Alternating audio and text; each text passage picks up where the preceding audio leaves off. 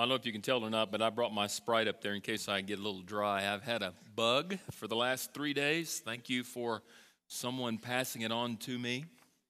I appreciate it.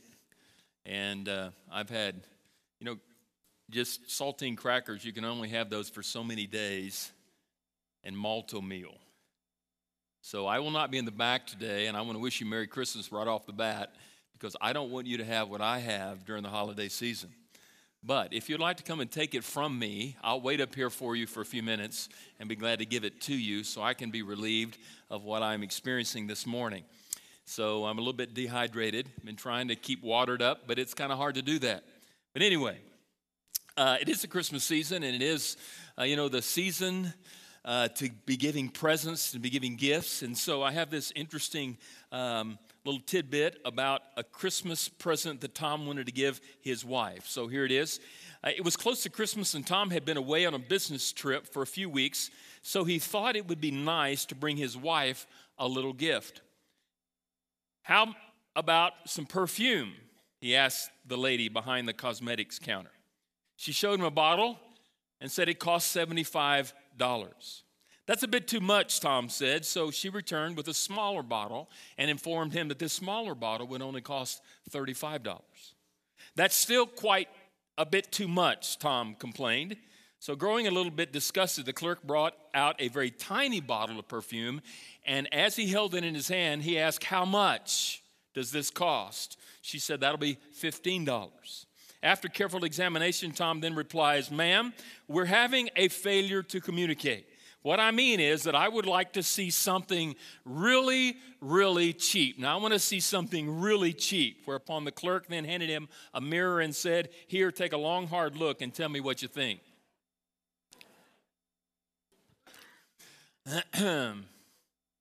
It is hard, I think, on a budget to find the right price for that right someone in which you want to display and to communicate how much you love and appreciate them. And most of us do operate on a budget, and I hope you don't get to that point where you just go crazy and throw the budget out the window, because you will pay for it in January if you don't follow a budget.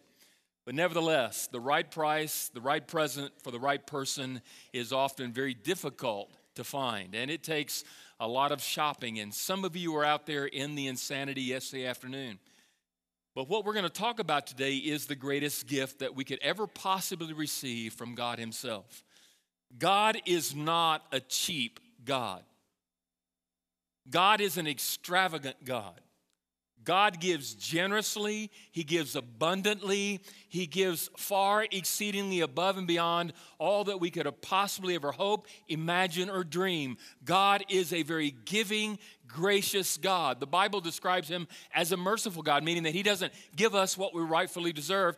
And God is a gracious God in that he gives us more than we could possibly ever deserve in all of the blessings that God could ever give those who are his disciples. And if you just look around you and examine how much God has blessed you with, you should be overwhelmed at the generosity and the extravagance of God's love toward you and toward your family. He has already blessed you far exceedingly above and beyond all that you could possibly hope, imagine, or dream. You already have in Jesus Christ the most precious gift that God could ever give. For John 3:16 says, "For God so loved the world that he gave his one and only Son, that whosoever believeth him would not perish but have everlasting life." Jesus Christ, this baby wrapped in swaddling clothes, placed in a manger, is the most precious, prized possession that God could ever give for you and for me. I was recently at a church, and I was not participating, but I was watching the Christmas pageant that was going on, and it dawned on me, and in all of the celebration that this church was exhibiting in the birth of Christ,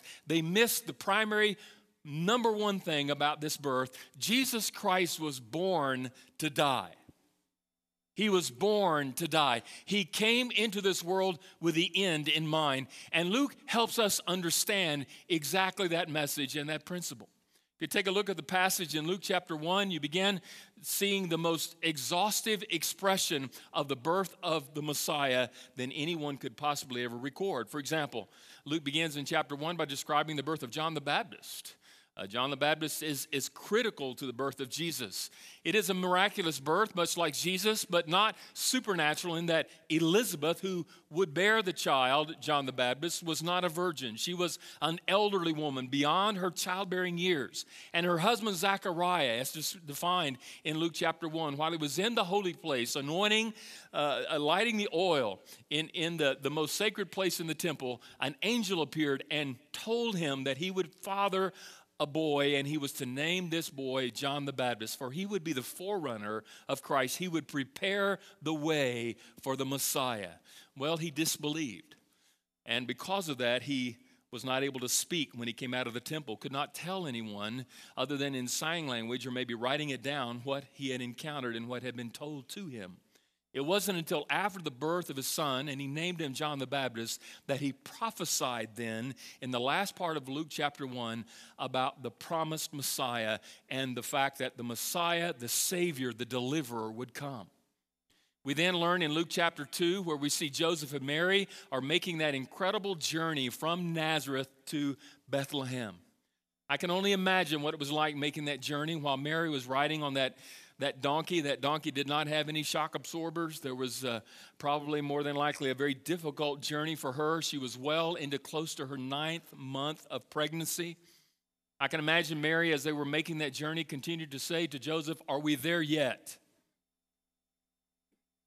Because she was being bounced around, the child was in her womb, and it was a very difficult journey for her. They finally arrive, only to discover that there's no place for them to live, especially in the inn, and they are then given an opportunity to then spend the night in a stable. And it is on that evening, that first Christmas evening, where she gives birth to the promised Messiah. His name is Jesus. She wraps him in swaddling clothes, places him in a manger, and just stands in awe. Meanwhile, we learn in Luke chapter 2 that there are some shepherds that are out in the field and they're watching their flock by night. When all of a sudden, an angel appears and bursts through the darkness of that night and declares that a Savior, the Messiah, has been born. He says, "For unto you," he says, "for unto you is born this day in the city of David a Savior who is Christ the Lord." It is in that message that I want us to take a look at exactly what the angel spoke to these shepherds. Of all people who could have received the news, this wonderful, most glorious news that all of Israel would have been glad to have received, God selected some angels, some no-name shepherds out in the field watching their flock by night. I think he did that to help us understand that God's selective process is a little bit differently than man's. And those shepherds had a visitation from an angel who declared unto them that this child that was born was none other than the Savior, the Christ, and the Lord. What did they discover in that message? I want us to take a look at the three things in which we see the definition in the names of Christ, exactly what the angel was saying you will discover if you will go and examine the Christ child. First of all, we see that in God's greatest gift, the angel in his message, we discover that he is a divine Savior. And in discovering that he's a divine Savior, we understand the reason why God gave the gift. We are in need of a divine Savior. The word Savior is a word that Jesus doesn't really reference himself to hardly at all in the New Testament, but there are many passages that reference him as the Savior, not just this one, but a few others. What does it mean for Christ to be our Savior? It simply means that Jesus as our Savior came to rescue us or redeem us from something that is harmful, something that is evil, something that is destined to destroy us. And so we learn that he came to be our Savior. He came to be our deliverer, our Savior. And as a Savior, we understand then that there is a necessity on our part then to seek out then in this Christ child, this beautiful message of him being our Savior. Why do we need a Savior? You might say, well, I've heard this a million times, but I don't know about you, but I don't know how many times I hear this, but it still blows my mind to know that in my need, Christ met that need in its totality. meeting a need that I could not meet myself. I could not rescue myself. And yet he saw me in my need and came and rescued me. He chose deliberately, intentionally to be my Savior. Why would we need a Savior? Well, we need a Savior, first of all, because of our failure. Romans 3:23 says, for all have sinned and fallen short of the glory of God. We have studied this probably until we're blue in the face. We have all, every single one of us, all of us have sinned. That not only sinned, but we have sinned. We have already, in fact, committed sin against God. You may ask, well, what is sin? Sin is simply not doing what God has asked me to do, or it is doing the very thing that he said I should not do. Well, let's take what I should not do. For example, have you ever told a lie? Anybody in here ever told a lie? Anybody ever told a lie? Every hand should go up. Turn to your neighbor and say, you're lying right now. You have just sinned. And because you have sinned, you are a sinner. All of us have sinned. And because we have sinned, we have now fallen short of the standard of God. That standard is himself. He and he alone is the perfect God. And he demands from those of us who want to be saved perfection, and perfection is impossible. And because we are sinners, then he talks about our failure in Romans 6:23. For the wage of that sin is death. What we deserve, what we have earned, what we rightfully should receive because of our failure, because of our sin, is eternal separation from God, not only in this life, but forever. For the wage of sin is death. But notice in Romans 3:23, but the gift of God, he says, is eternal life in Christ Jesus our Lord. The gift of Christmas, the gift of this baby that was wrapped in swaddling clothes and was placed in a manger, was born to die. He was born to die. How could he die? For our sin. It would require that Jesus would have to be sinless. And the fact of the matter is that in the birth of the Christ child, we see his sinless perfection. If you take a look at take your Bibles and turn over to Luke chapter 1, I want to show you where he talks about, where the angel describes to Mary the sinless perfection of Jesus. In fact, Jesus is and always has been and will forever be divine. In Luke chapter 1, verse 26, 6 months after Elizabeth was with child. 6 months, remember? We talked about John the Baptist, Elizabeth and Zechariah. Elizabeth in 6 months into her pregnancy, when all of a sudden, notice what happens. Gabriel, God's messenger, comes to Nazareth and he speaks to a virgin named Mary. Describes her as a virgin. That simply means that she has never intimately, sexually been with a man. She is a virgin. Notice verse 27, a virgin betrothed to a man whose name was Joseph of the house of David, and the virgin's name was Mary. Verse 28, and he came to her and said, greetings, O favored one, the Lord is with you. But she was greatly troubled at the saying and tried to discern what sort of greeting this might be. And the angel said to her, do not be afraid, Mary, for you have found favor with God. And behold, you will conceive in your womb and bear a son, and you shall call his name Jesus. He will be great and will be called the Son of the Most High, and the Lord God will give him the throne of his father David, and he will reign over the house of Jacob forever. Of his kingdom there will be no end. And Mary said to the angel, notice what she says. How will this be since I am a virgin, since I have never physically, intimately, or sexually been with a man? How can I conceive a child? I am a virgin. And the angel says in verse 35 to her, the Holy Spirit will come upon you, and the power of the Most High will overshadow you. Therefore, the child to be born will be called Holy, the Son of God. And behold, your relative Elizabeth that we referred to earlier, in her old age, has also conceived a son. And this is the 6th month with her who has been called barren. But notice what he says, for nothing is impossible for God. Nothing is impossible for God. Christ didn't have an earthly father. And because of that, he was completely divine. He was both fully God and fully man. He was the perfect sacrifice to be offered upon an altar where he would take upon himself sins that he did not commit, but sins that we committed, who place our faith and trust in him so that he can die on a cross, a sinner's death, not for his sins, but for your sins and my sins, and for the sins of everyone who would place their faith and trust in him as their Savior. 2 Corinthians 5:21, for our sake he made him to be sin who knew no sin, so that in him we might become the righteousness of God.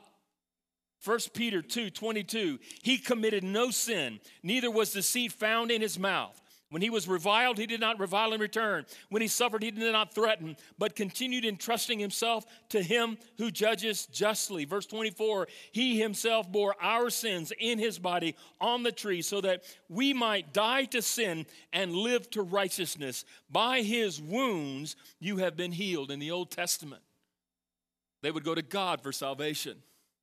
And now God is revealing that Jesus Christ has been sent by the Father to be the Savior. And now not only Israel, but all who wish to be saved must now look to Jesus, the divine Savior, for our salvation.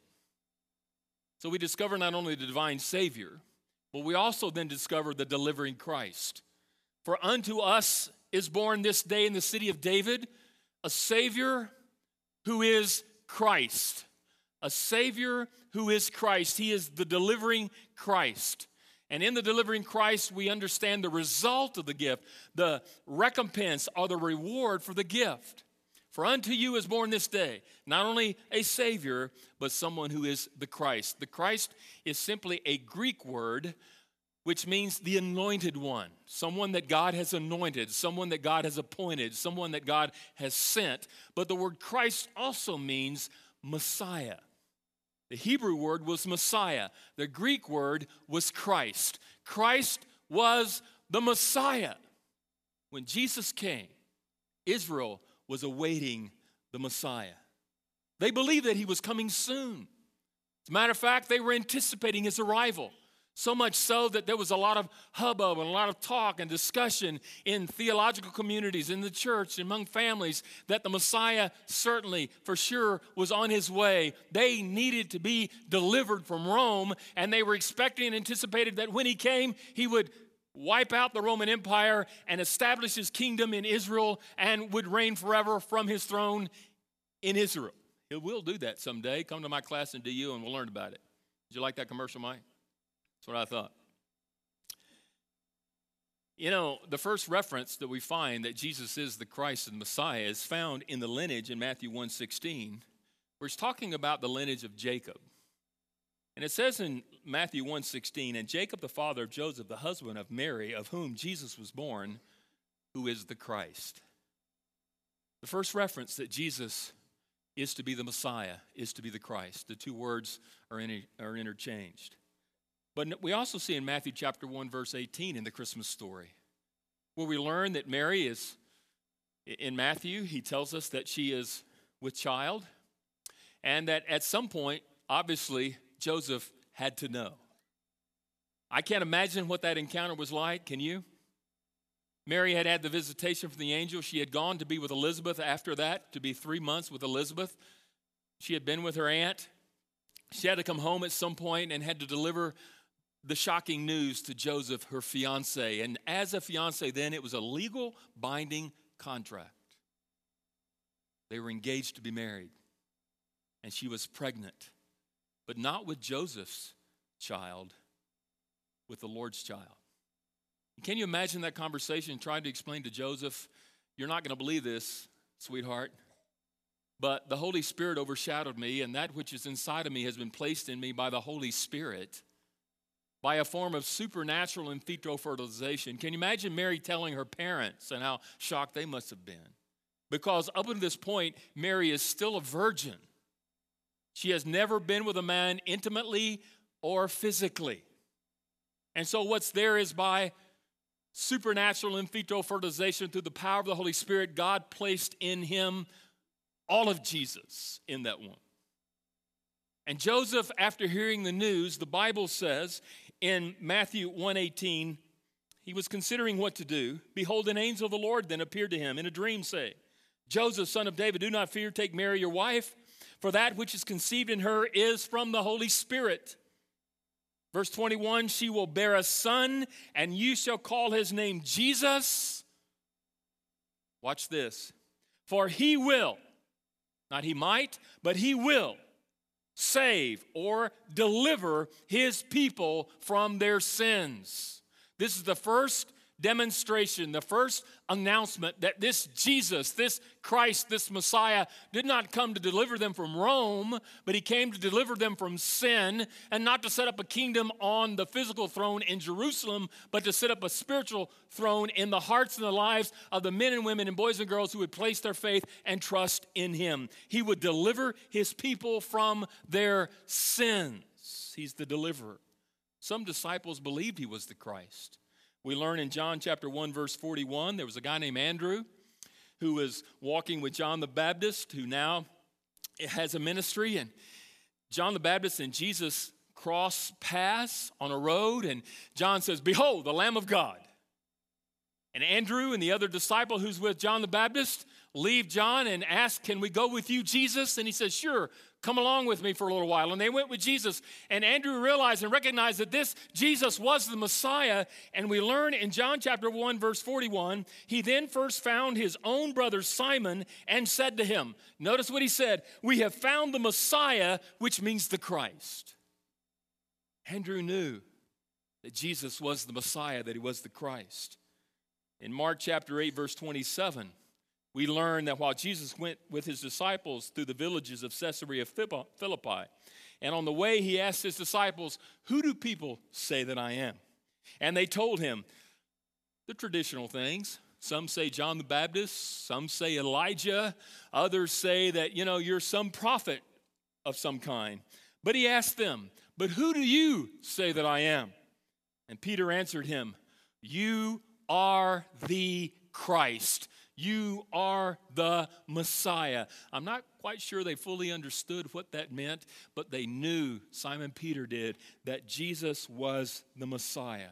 In John chapter 4, in that beautiful encounter with the woman at the well, after some discussion goes on while Jesus and her are alone, in verse 45, the woman says to him, I know that the Messiah is coming. She was awaiting the Messiah, he who is called Christ. When he comes, he will tell us all things. Notice Jesus' response to her. Jesus says to her, I who speak to you am he. Jesus declares to the woman at the well that he is the Christ. He is the Messiah. He is the deliverer of those who will place their faith and trust in him. And that's when the disciples show up, and she's smart enough to leave, and she goes into her town, and she tells the people, she says in verse 29, come, see a man who told me all that I ever did. Can this be the Christ? Can this be the Messiah? And as you read along further in that study, you learn that those people from the town went up, and after having encountered Christ, they tell her, you don't have to tell us about him anymore. We believe that he's the Savior. We have come to know him as the Messiah. We believe he is the deliverer. They believed he was the Messiah. Jesus trying to clarify with some disciples exactly what that meant. In John chapter 8, verse 31, Jesus says in verse 31 to some Jews who had believed him, if you abide in my word, you are truly my disciples. These disciples had placed their faith in Christ to some degree. They were Jews of the Old Testament path of righteousness. It's a righteousness that is earned, that is worked for, and that is deserved. And they came to know Christ, and they believed in him. And Jesus says in verse 32, you must continue to believe in my word. And if you will know the truth will do what? The truth will set you free. But their response to Jesus, they really reject what Jesus has just said. For they answer him, we are the offspring of Abraham and have never been enslaved by anyone. How is it that you say you will become free? Now, the reality is they were enslaved, and they've been enslaved before. And right now they were enslaved to Rome. Rome was ruling over them in Israel. So they were enslaved. So obviously they're not talking about physical enslavement. They're talking about spiritual enslavement. And they said, we've never been spiritually enslaved. In other words, we've never really been enslaved to sin. And Jesus answers them, truly, truly, I say to you, everyone who practices sin is a slave to sin. You are a slave to sin. The slave does not remain in the house forever. The son remains forever. Notice verse 36, so if the son sets you free, you will be free indeed. If the son sets you free, you will be free indeed. Why did Christ come? To set us free. To set us free from the consequence of sin. What's the consequence? Separation from God. To set us free from the condemnation of sin. There is therefore now no condemnation to those of us who are in Christ Jesus. To set us free from the control of sin, that if we resist the devil and submit to God, he will flee. We don't have to live in sin. We are set free from the circumstances and from the condemnation and from the control of sin. We have been set free. We have been delivered. I did a study this week, and I kind of chased a rabbit for quite some time. This whole concept of being in Christ and what all that meant. And I learned some beautiful aspects about us now being in Christ, anchored in Him, delivered by Him. We have been set free. We have salvation, we have reconciliation, we have redemption, we have justification, we have sanctification, and will have glorification when His final work will be complete. When He either takes us home to be with Him or through death, we go to be at home with Him. He will finish His perfect work in us. For He who began this wonderful work in us will at one day complete it. And we'll become completely like Him. We're in Christ. We have a righteousness that's not our own, but it's His righteousness. We've been set free from the control and the condemnation of sin in Christ. We are now free. Romans 6:21, but now that you have been set free from sin and have become slaves of God, the fruit you get leads to now sanctification, and its end is eternal life.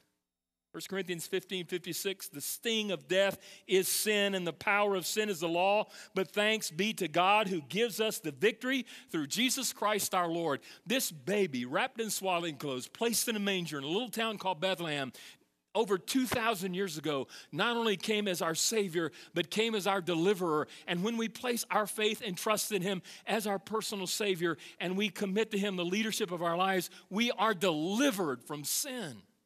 And now we can live the life that He has called us to live for His glory and for His honor. Not only do we see those two things, the delivering Christ, but we also see the deserving Lord. The deserving Lord. The divine Savior, and now the deserving Lord. For His reign is a part of His gift. He will reign and He will rule. Notice He is not only Savior, who is Christ the Lord. The Lord. This is the Lord. He is the reigning King. He is King of kings and Lord of lords. He is sovereign. He is all-powerful. He is God. He has all the authority of God. This baby is, in fact, God Himself in the flesh. And He is and He will be, not only then, but forevermore, the Lord. Take a look at the passage in Mary's story.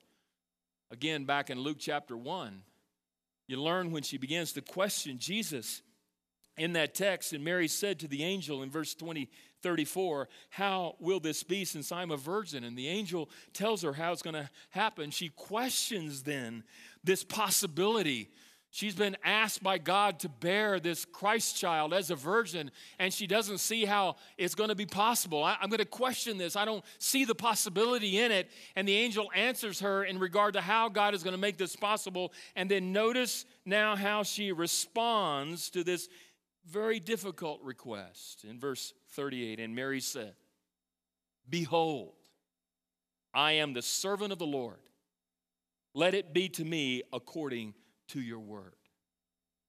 Mary, not knowing how God was going to make this possible, says to him, "Behold, I am a servant of the Lord."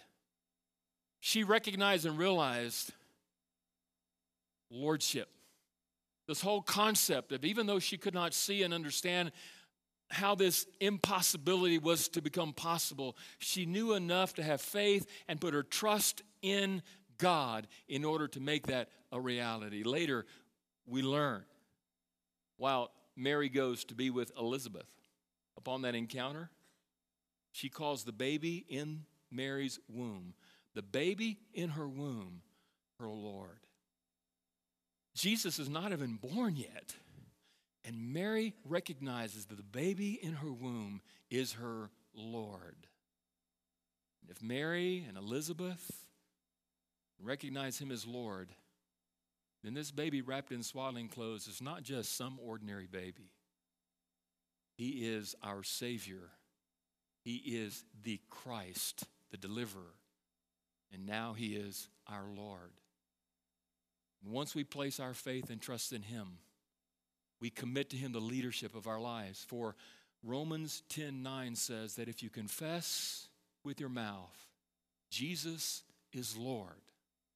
Notice what he says. If you confess with your mouth, not just I want to be saved, not just I want to have fire insurance, not just I need a Savior, not just I need a deliverer, but I need to commit to him the lordship of my life. Salvation doesn't become a reality until he becomes Lord. We must commit to his lordship.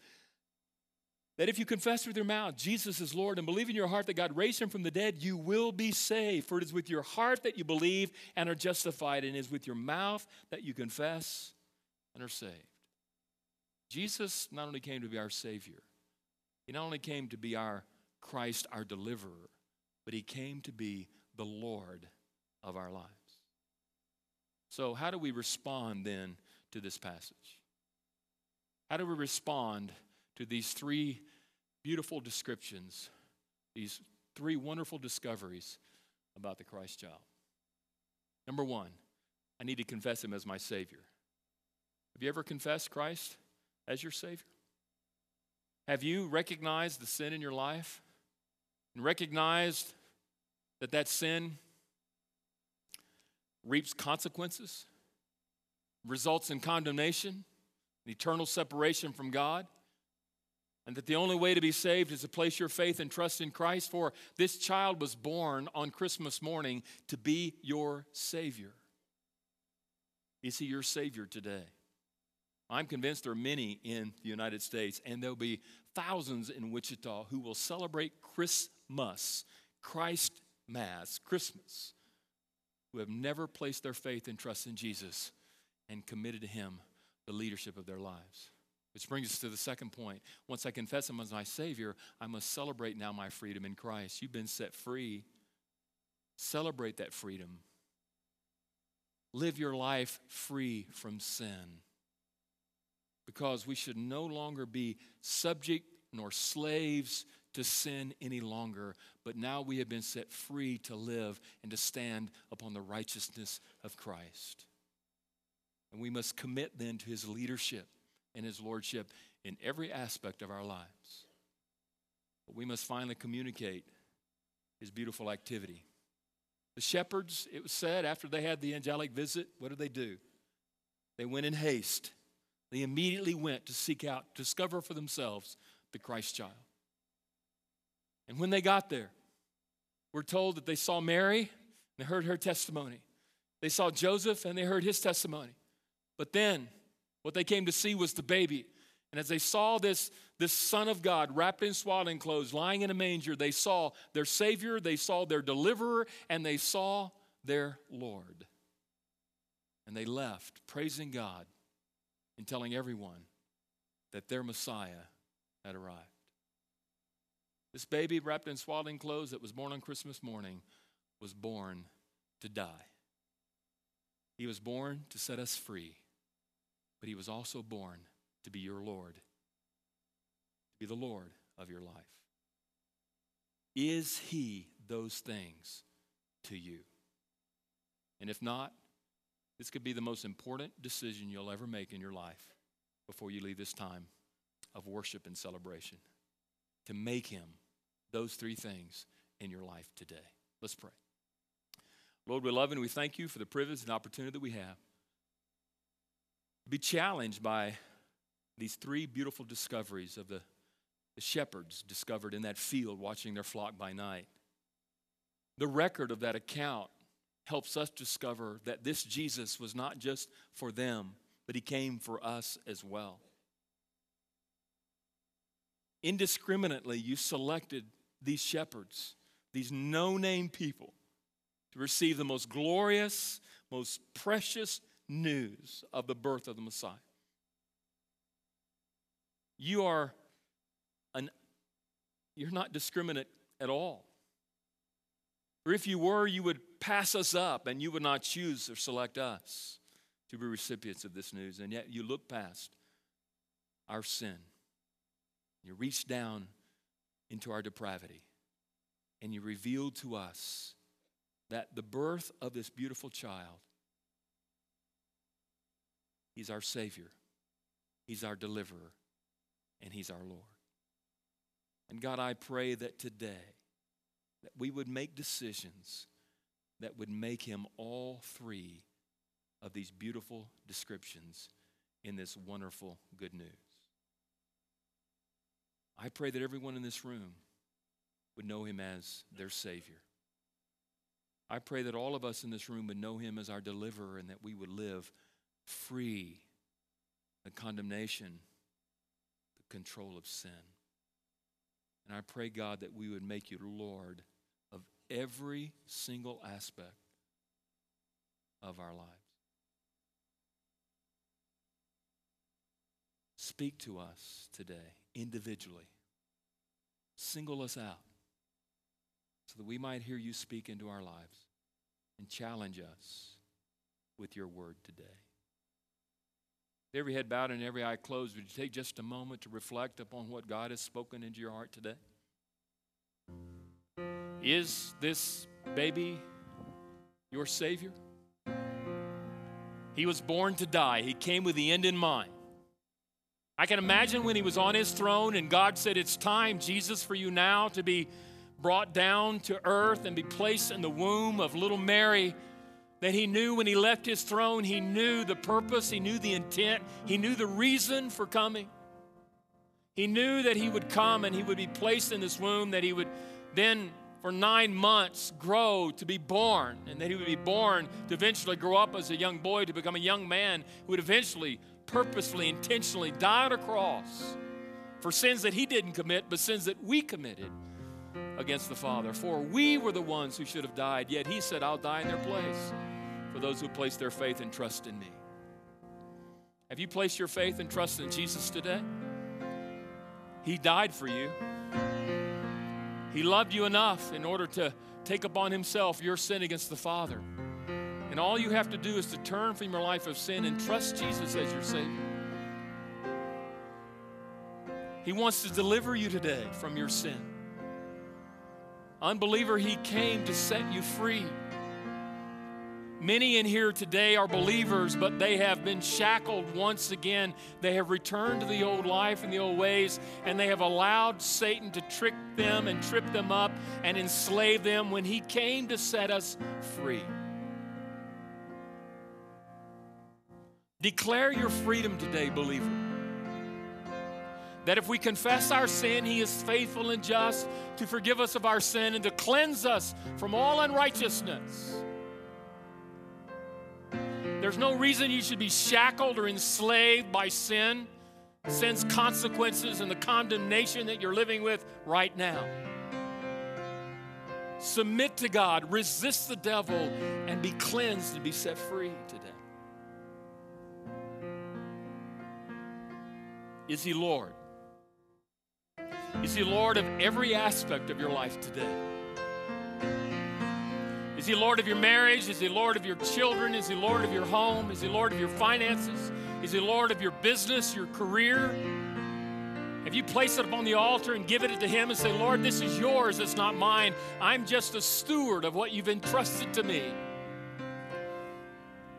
Have your will and your way in my life. Anywhere, any way, anyhow you lead, I will go. Like Mary, Lord, you are my Lord, and I will serve you and commit my all to you. In a moment, we're going to stand and sing an invitation hymn. We're going to ask you to just privately or publicly respond to whatever decision God's placed upon your heart. What you're sensing today is God's Spirit speaking into your life, and how you respond and what you do with that is totally and completely up to you. Let go today and let God have his way in your life today. During this time of invitation, our pastors will be here. We'd love to pray with you and talk to you about the decision that God has placed upon your heart. God, I pray that as we stand in a moment we sing, that you would be unleashed in this place, and that your will would be made known, and that we would have the courage to leave our seats and publicly respond to the invitation that you're extending to us. Some in this place need to be saved today. Some of us need to be delivered from what's enslaving us and holding us in bondage. And some of us today, Lord, we need to make you Lord of every aspect of our lives, because we've been in the driver's seat too long. And it's time we let go and let you take control of our lives. Without reservation, Lord, we give it to you and commit you to be Lord. For it's in Jesus' name we pray.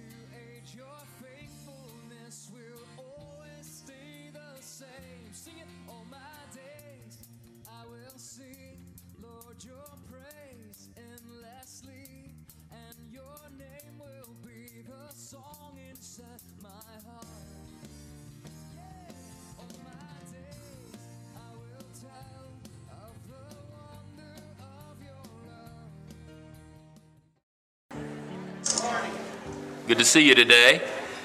We get to start off the service today with baptism. Caitlin and Kai are cousins, and they're going to be baptized together. They've placed their faith and trust in Jesus and accepted him as their Savior and committed to him the leadership and the lordship of their lives. So Caitlin, have you placed your faith in Jesus and committed him to be the Lord of your life? It's my privilege to baptize you, my sister, in the name of the Father, Son, and Holy Spirit. Buried with Christ in his death, to walk in the power of his resurrection. Kai? Caitlin, would you stand right there? All right, while Kai comes, I know we have some family out there. Would you stand? We'd like to recognize the family that came to watch these two cousins get baptized today. If you're family, would you stand? They like to see you, kind of, if they can. Can you wave? All right, can you see them? All right, Kai, have you placed your faith and trust in Jesus and accepted him as your Savior and Lord? It's my privilege to baptize you, my sister, in the name of the Father, Son, and Holy Spirit, buried with Christ in his death, to walk in the power of his resurrection.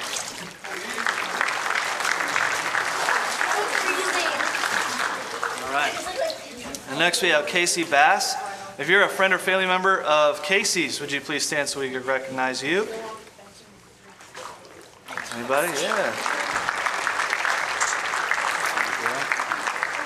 I got to know Casey this past summer at T2, and she is just a great person. I'm very excited for her today. And so, Casey, let me ask you, have you accepted Jesus Christ as your personal Lord and Savior? Yes. And it is my privilege to baptize you in the name of the Father, Son, and Holy Spirit. Buried with Christ in baptism, raised to walk in newness of life.